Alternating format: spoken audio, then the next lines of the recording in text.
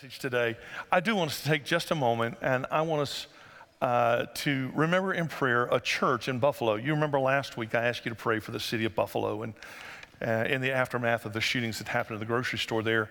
Well, I read a news article, and turns out that there was one church particularly impacted. It's called North Buffalo Community Church. It's a Southern Baptist church in Buffalo, and they had several members impacted by that shooting, and then I noticed their pastor's name was William Smith, which is my name.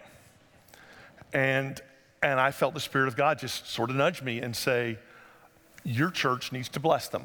You share the same name, pastors share the same name, they're going through a tough time. So because you're a generous people, we were able to send them $1,000 and just say, please use this so that the people in your community can be blessed as they grieve. And I'd like to take us just one more moment and ask God to bless that church as they minister in that heartbreak. So let's pray. Heavenly Father, we continue to pray for the people in Buffalo and for families that are grieving and they're still going through that process, and families that are praying for loved ones who are injured. I pray for this church, North Buffalo Community Church, our brothers and sisters in Christ. We don't know them personally, but we are kin. We are in your family. And I pray, God, that you would support them and encourage them, especially their pastor, Pastor Smith. I pray, God, that you would give him wisdom and strength. There's so many people around him right now that need an encouraging touch. They need the hope of Jesus. Help him, God, to communicate that clearly. Encourage him, strengthen him. Bless that church and their ministry to this hurting place. In Jesus' name I pray. Amen. Philip Yancey, Christian writer, noted Christian writer, recently finished his memoir, and it's entitled Where the Light Fell. And in that memoir, he opens with the story of the death of his father. His father had, at a very early age, early adulthood, sensed a call to ministry. And his father met his mother and they married. They both sensed this call to serve God full time, and specifically to serve God as missionaries in Africa. Well, that's quite a calling from God, but even more so in the late 40s and 50s when communication was not what it is today, when you were not able to travel as easily as we are today. So they had this tremendous sense of call. And then his father contracted polio. Now, you may remember polio, those of you who maybe lived through the late 40s, 50s, and 60s, and the debilitating, crippling disease. And 1 out of every 75 people who contracted polio lost their ability to breathe on their own. It would paralyze and constrict the muscles. And so that's what happened with Philip Yancey's dad. He was placed in what is known as an iron lung, a machine that did the breathing for him. Now remember, these are people called to be missionaries. And Philip was a baby. He doesn't really remember anything about this, but he found out later that his parents had enlisted thousands of people to pray for them. In fact, his mother said that they had enlisted 5,000 people from California to Georgia to pray for healing. And then they began to get a sense that God wanted them to check out of the hospital for Philip's dad to leave the iron lung.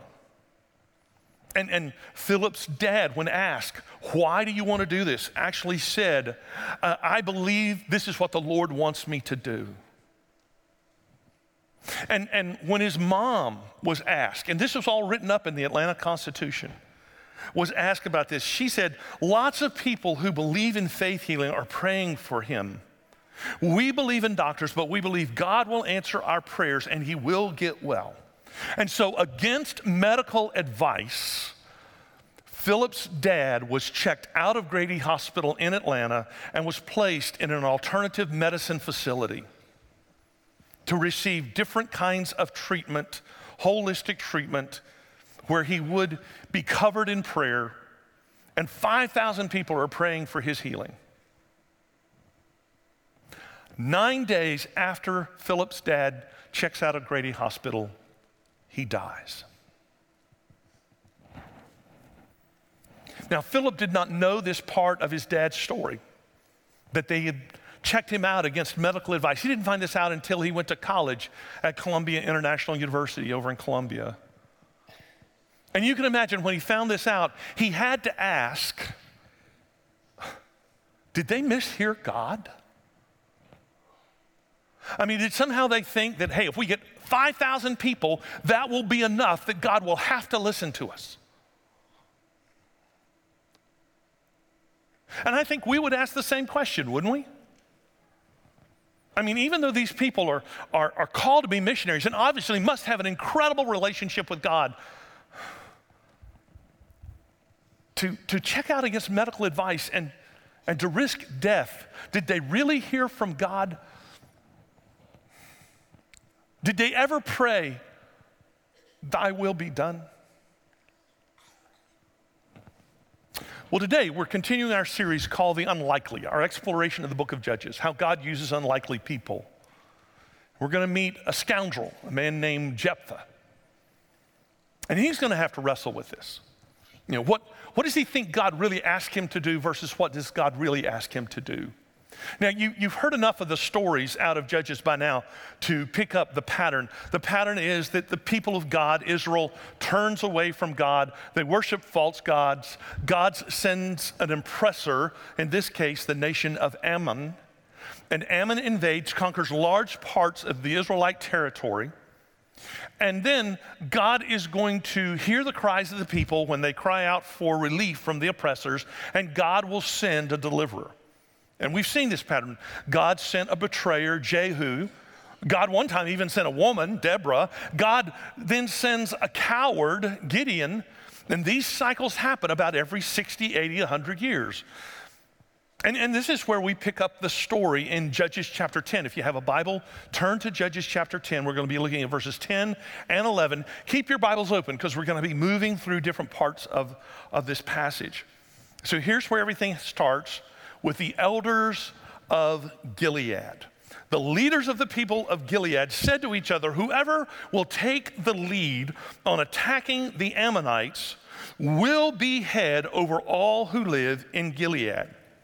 Now, Gilead is the region of land east of the Jordan River. Lots of Israelites live there. And so these elders gather and they say, we need some help. We need a commander to come and take charge. And if he does, he'll be the leader of all the people east of Jordan. I want you to notice what they do not do. They do not pray. They do not ask God for help. They do not ask God, what does he think? Every other time in the book of Judges so far, God has sent a leader. This time, they are not willing to wait, so they put out a want ad. Wanted. Military leader, wages. We'll make you in charge of the whole area. Military experience preferred. Apply in Mizpah to the elders of Gilead. Can I just pause here and ask you, do you ever think we get in such a rush for a leader that we forget to pray? Well, now we're going to meet Jephthah. And we meet him in chapter 11, verses 1 through 3. Jephthah, the Gileadite, was a mighty warrior. His father was Gilead. His mother was a prostitute. Gilead's wife also bore him sons, and when they were grown up, they drove Jephthah away. You're not going to get any inheritance from in our family, they said, because you are the son of another woman. And so Jephthah fled from his brothers and settled in the land of Tob, where a gang of scoundrels gathered around him and followed him. So what do we know about Jephthah? Okay, first of all, he's a mighty warrior. It's the same term applied to Gideon that we talked about last week. Skilled in battle. Second thing we know is he's illegitimate. His father is named Gilead, and this is where it gets confusing, right? He has a father named Gilead, and he lives in a country called Gilead. Okay, so keep that straight. There's a land called Gilead and a dad called Gilead. And Jephthah lives in one, is the son of another, but his mother is a lady of the evening, shall we say. And so naturally, when he grows up, his brothers are scared to death. They will have to split the inheritance of their father with this illegitimate son. Have you ever seen families argue over an inheritance? Oh yeah. So Jephthah is driven out by his half-brothers, and he joins up with this group of people, other outcasts like him. He has to join up with them, and we're told they are scoundrels. And they have learned how to fight, how to make a living the same way the Ammonites do. They raid villages, steal from people. In other words, they are Robin Hood without a moral compass. They do not steal from the rich and give to the poor. They steal from the rich and keep it. When you read this for the first time, you think Gilead is a godly man? You think Gilead, anybody that ever looks at Gilead and say, there goes somebody who actually follows God. He's just like somebody we would imagine the Son of God to be. I don't think that's anybody's impression of Gilead at all. I mean, Jephthah at all. Well, no one answers the want ad. And so the elders start recruiting, and they go to Jephthah. Come, they said, be our commander so we can fight the Ammonites. Now, there's something real subtle going on. If you read this real fast, you won't get it. The original offer in the want ad was, come lead us and we'll make you the head over all of Gilead, over all this region. But they changed the offer to Jephthah, probably because he's an outcast, he's a scoundrel, and he's illegitimate. And what do they change it to? Just be our commander. This is a temporary gig. We just want you to lead us into battle, see if you can win, and then you can go back to whatever you're doing.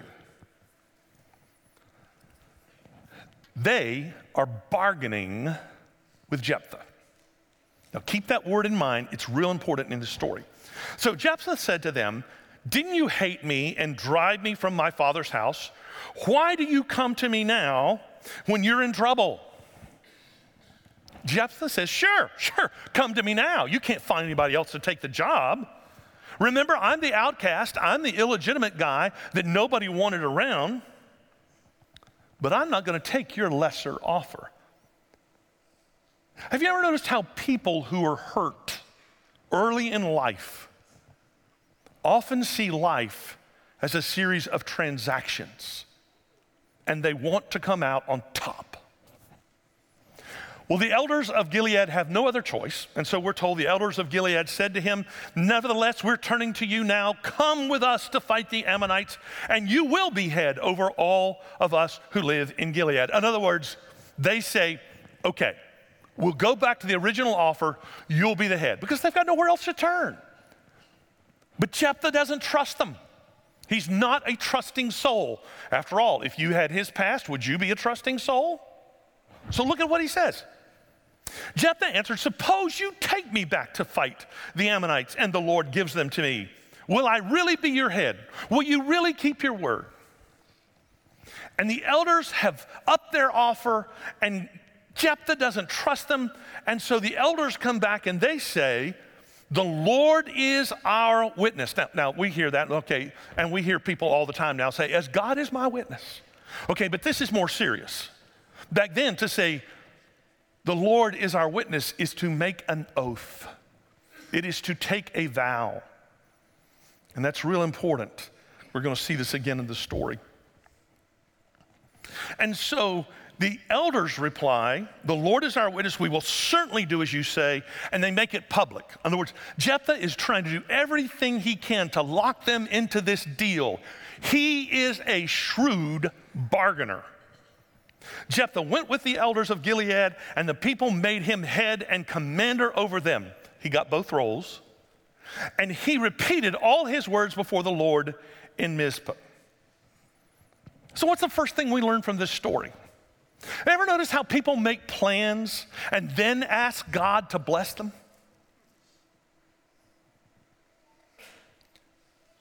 We never do that, do we? The elders have not prayed. The elders have not sought God. The elders have not said, we will wait on God. Instead, the elders are pushing the issue, and they have linked up with a guy who's kind of a scoundrel, and he's negotiating. He's driving a hard bargain with them, and God's not even in the equation.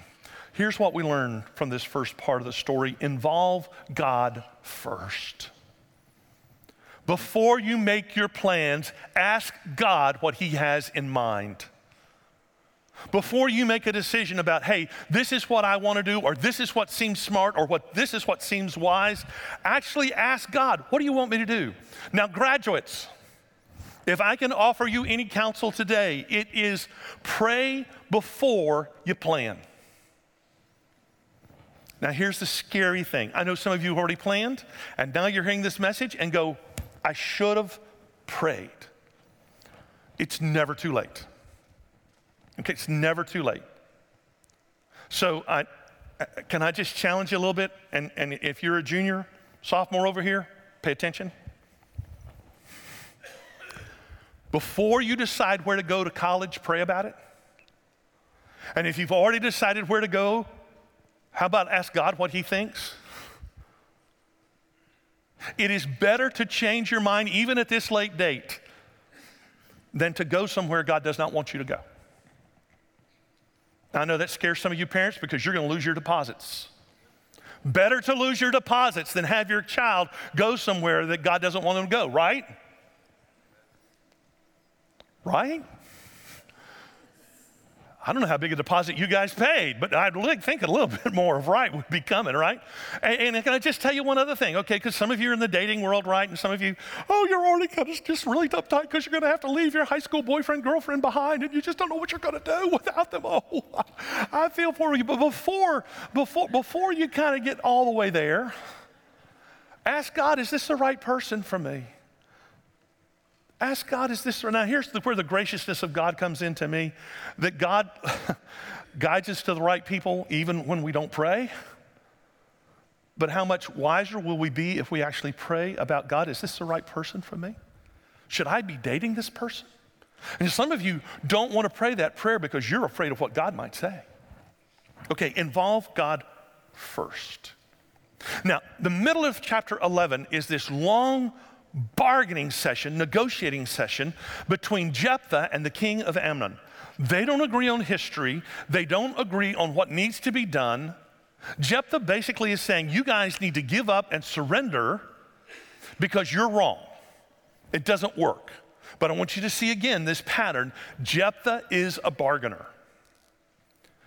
And now for the first time after this negotiation fails, God enters the picture.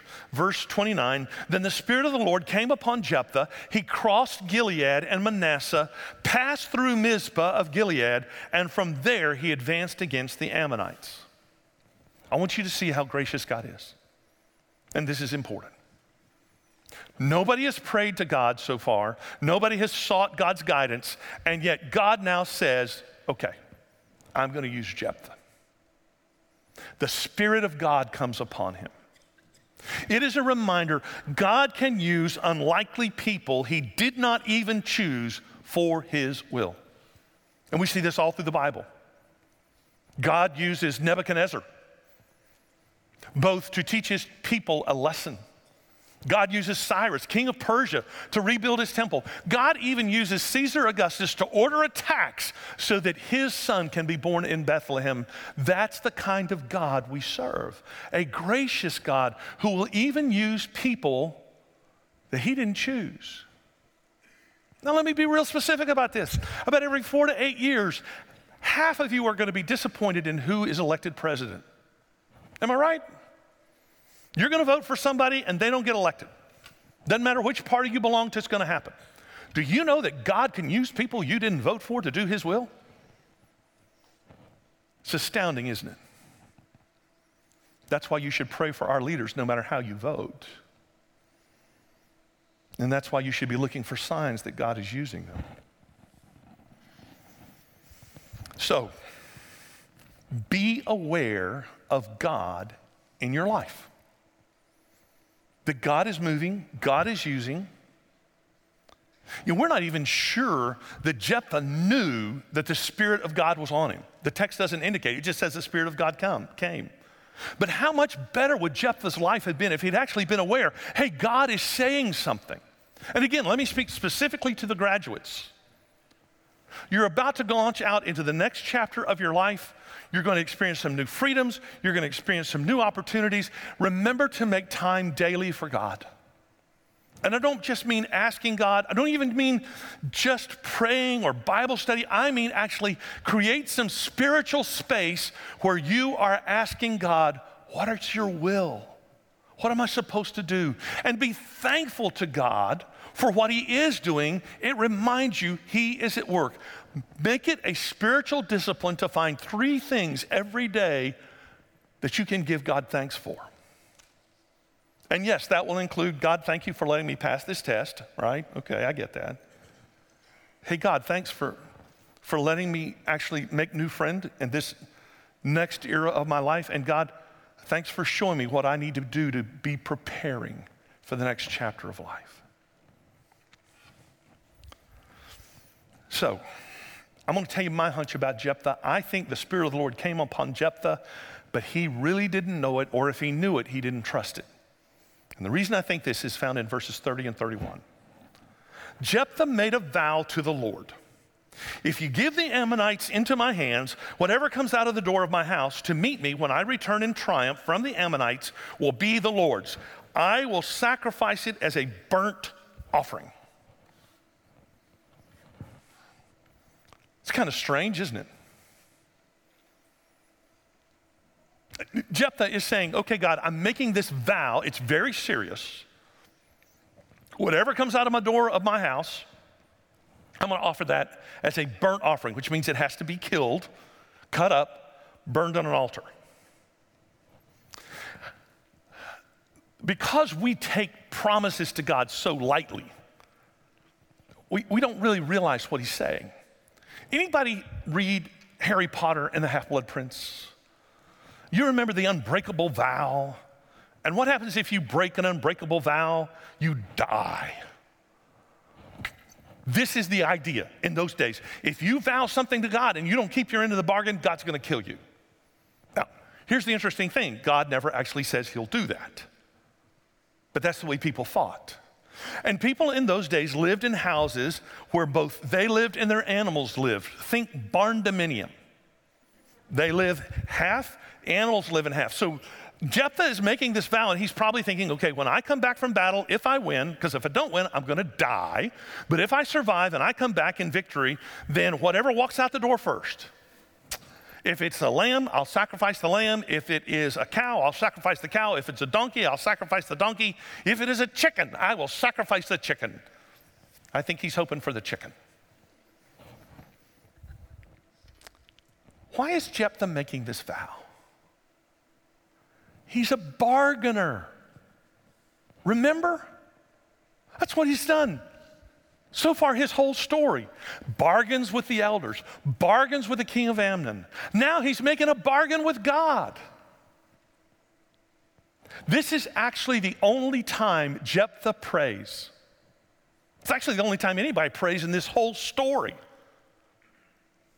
The first time they ever address God. Does this sound like a great prayer of faith? Does this sound like a bribe? A bargain? We used to call these foxhole prayers. It was from when men were in the army in World War II, when shells would be landing around them and bullets would be flying by, and they would make extravagant promises to God. God, if you just let me live and get me out of this, then I will serve you. I will be a preacher. I will be a priest. Foxhole prayer. We ever pray that way? God, if you just get me out of this, I promise I'll never drink again. You just get me out of this, and I promise, God, I will never cheat again. I will never look at porn again. I will never do any of that again. God, just get me out of this. Please, please, please, please, please. Sometimes, God, if you will just heal my daughter, heal my husband, heal my spouse, God, then I promise, I'll go to church every Sunday. I will tithe. I will even volunteer to work in Vacation Bible School. God, just anything, right? You hear what we're doing? We're bargaining with God. We're trying to bribe God. Is this the way Jesus taught us to pray? No. How did he teach us to pray? Don't you remember? Thy kingdom come, thy will be done on earth as it is in heaven. So this is the second great thing that I learned in this story is don't bargain with God. Submit to God. Don't bargain. Now, it's okay. It's okay to tell God what you need. Like, God, please heal somebody. That's okay to pray. God, please help me pass the test. That's okay to pray. God, please get me out of this mess. That's okay to pray. But don't try to bribe him. Don't try to offer him something and say, hey, God, I will give you this if you do this, because you know what it does? You know what it does? It leaves us in control. We think we still get to be in control. It is not thy will be done. So Jephthah leads the army into battle. They defeat the Ammonites. The Ammonites are driven out of the land of Israel, and the Ammonite nation is rendered powerless. The army's destroyed. God once again has used an unlikely leader to do his will. And now tragedy strikes. Remember the vow? I'm sure Jephthah did. And when he went home, he remembered that vow, and he had to be looking to see what would come out of his house first. I think he's hoping for the chicken. But the first person out of the door of his house is not an animal. Verse 34, when Jephthah returned to his home in Mizpah, who should come out to meet him but his daughter? Dancing to the sound of timbrels. She was an only child. Except for her, he had neither son nor daughter. And when he saw her, he tore his clothes and cried, "Oh no, my daughter, you have brought me down, and I am devastated. I have made a vow to the Lord that I cannot break." Jephthah had not thought his vow through. He forgot there was a custom. If you return from war victorious, the women of the house would come out with timbrels, little finger cymbals, and they would come out and they would be dancing a dance of celebration. Their warrior has come home. And so the first thing out of Jephthah's door is his only child, his daughter. And the Hebrew tells us, the Hebrew word here tells us, she's probably 13, 14, 15 years old, same age as these girls who just led us in worship.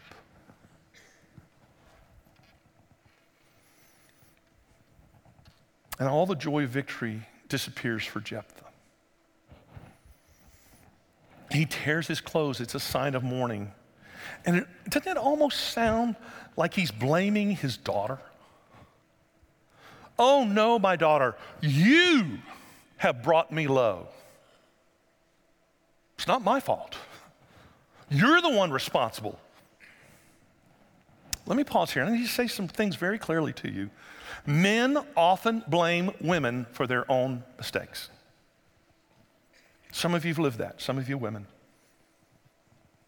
You grew up with abusive fathers who told you you deserve it. Maybe you're in an abusive marriage, and your husband tells you, "You made me do this." I have heard men for decades now say things like, "She was asking for it." I want to tell you, all of that is wrong. Any thought like that is not a thought from God. Women, you're responsible for you. And when any man tries to put something on you and blame you for their own actions, their own sins, their own decisions, you reject that message. It's not from God. And here's Jephthah. He says, "I've made a bargain with God, and I can't break the vow I've locked in," because Jephthah has thought of his relationship with God as a bargain all the way through, and now he feels like he has to hold up his end of the bargain. Did God ask Jephthah to make this vow? No. Did God want Jephthah to sacrifice his daughter? No. Jephthah's about to make an offering to God that God never asked for. You ever give God something that God does not want? Among ministers, this happens a lot. Many of my peers, and I myself have done this sometimes. We sacrifice our marriages and our families, and we say, honey, I'm sorry. I know I need to be with you and the kids, but right now somebody in the church is unhappy, and I have to go and help them be happy. Does God really ask you to do that? I think about this. It's not just exclusive to ministry. I hear a lot of guys, and they will say stuff like, I have to work hard for my family, and I'm sure you do. But I think we really have to also pause and ask, am I working hard for my family, or am I working hard so I can gain status, or I can get more money, so I can have these luxuries in my life? You got to be careful. Oh, and it's not just guys. I've known women who've absented themselves from their kids and their marriage because they're chasing something else. And you've got to ask, hey, is that really what God wants?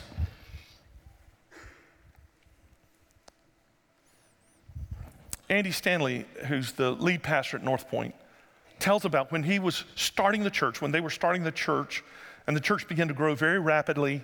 Andy had 3 kids under the age of 5 at home.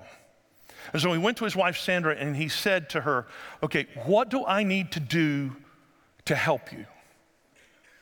And he was kind of expecting, well, can you do the laundry every week or something like that? And she said, I need you to be home every day at 4:30. Now, why would she ask for that? If you have ever stayed home with 3 children under the age of 5, you understand why she wanted him home every day at 4:30. Am I right? Right. And so that was the bargain they struck. It was agreement. It seemed like that was healthy. That's what God would want. And so people would come to Andy and say, there's a group in our church and they're not happy, and they can only meet with you Tuesday at 6 p.m. And Andy would say, I'm sorry. I made a promise to my wife, and I have to be home at 4:30. I will meet with them before 4:30, but I can't meet after 4:30.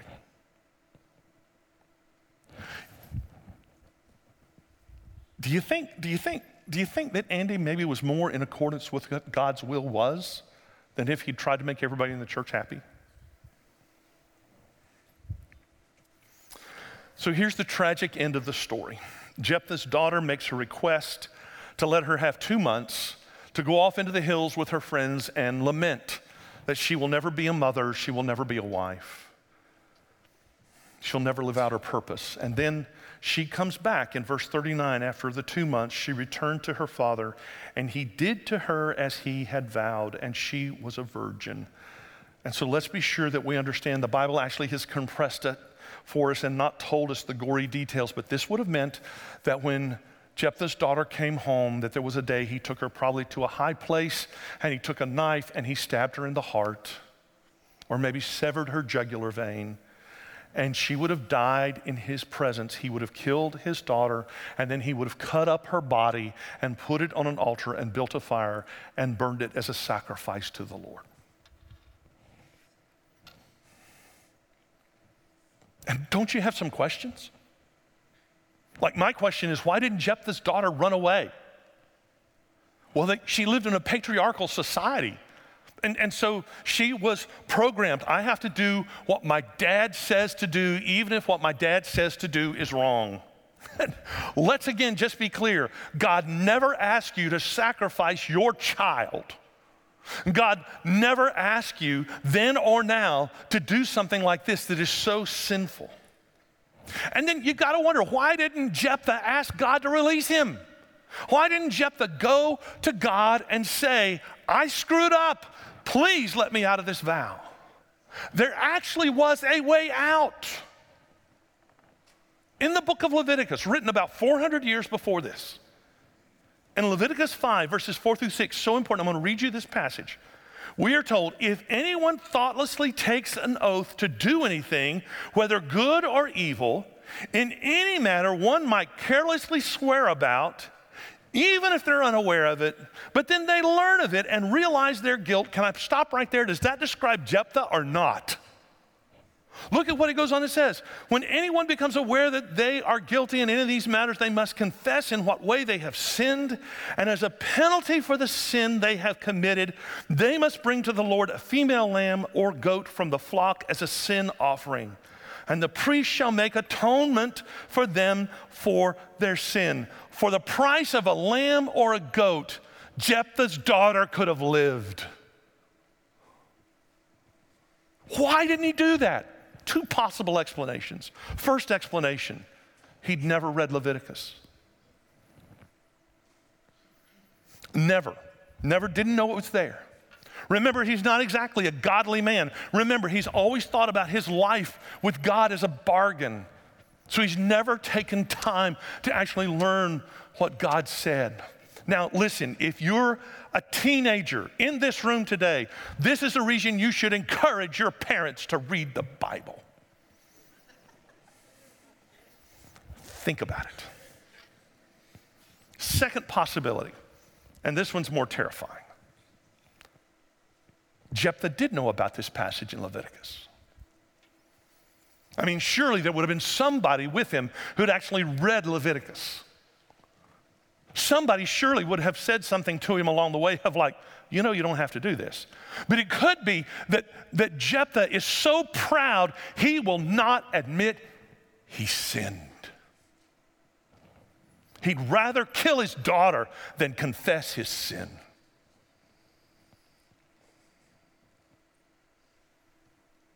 You say, how horrible? Well, I know people who won't confess their sin. And they don't care how much damage they do to their family.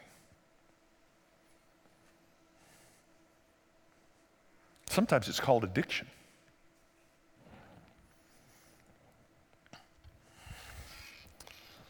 I think the flaw at the bottom of all this, Jephthah still sees his relationship with God as a negotiation, as a bargain. He's a scoundrel. And here's the last thing to really pull from this passage, and I hope you get this. Your relationship with God is not a bargain to be struck. It's a relationship. It's a relationship of grace. So why do you think God put this story in the Bible? Just to make us all squirm? No, I think there's something real important here. God makes a way out of every dumb decision you've ever made. Our God is a God of grace. Our God is a God of forgiveness. And the time came when he knew lambs and goats wouldn't cut it, and so he offered his son as a living sacrifice. Imagine how hard that was for him. His son was the lamb. That was the atonement, the payment for your sin and my sin. And don't you remember Jesus conveyed to us, if we will confess our sin, if we will follow him, if we'll actually acknowledge, I'm not very good at doing my life, Lord. Here are the mistakes I have made. And please, now I follow you. Forgive me, I'll follow you. All that sin is removed. And God says, you belong to me. We have a relationship, not a bargain. So if you're here and you're a believer in Jesus Christ, I think the primary thing you need to learn today is don't make your relationship with God a bargain. Make it a relationship of grace. And if you're here and you're not a believer, you're not a follower of Jesus yet, I really want to encourage you to take this step today to just admit I am a sinner and I have really messed up my life and I have done things I should not have done. And God, please forgive me, and I want to follow Jesus. Let Jesus be the lamb offered for you. Don't bargain with God. Let's pray. Heavenly Father, thank you for Jesus. Thank you for what you have done in and through him for all of us, that he is our Savior. Would you please help all of us who follow Jesus never to think about bargaining with you. And Father, would you please speak to everyone today, watching online, watching in one of the rooms at the campuses. Would you help every one of us to understand how we need Jesus. If anyone doesn't know him today, may they receive him as Savior and Lord. And I ask all of this in Jesus' name. Amen.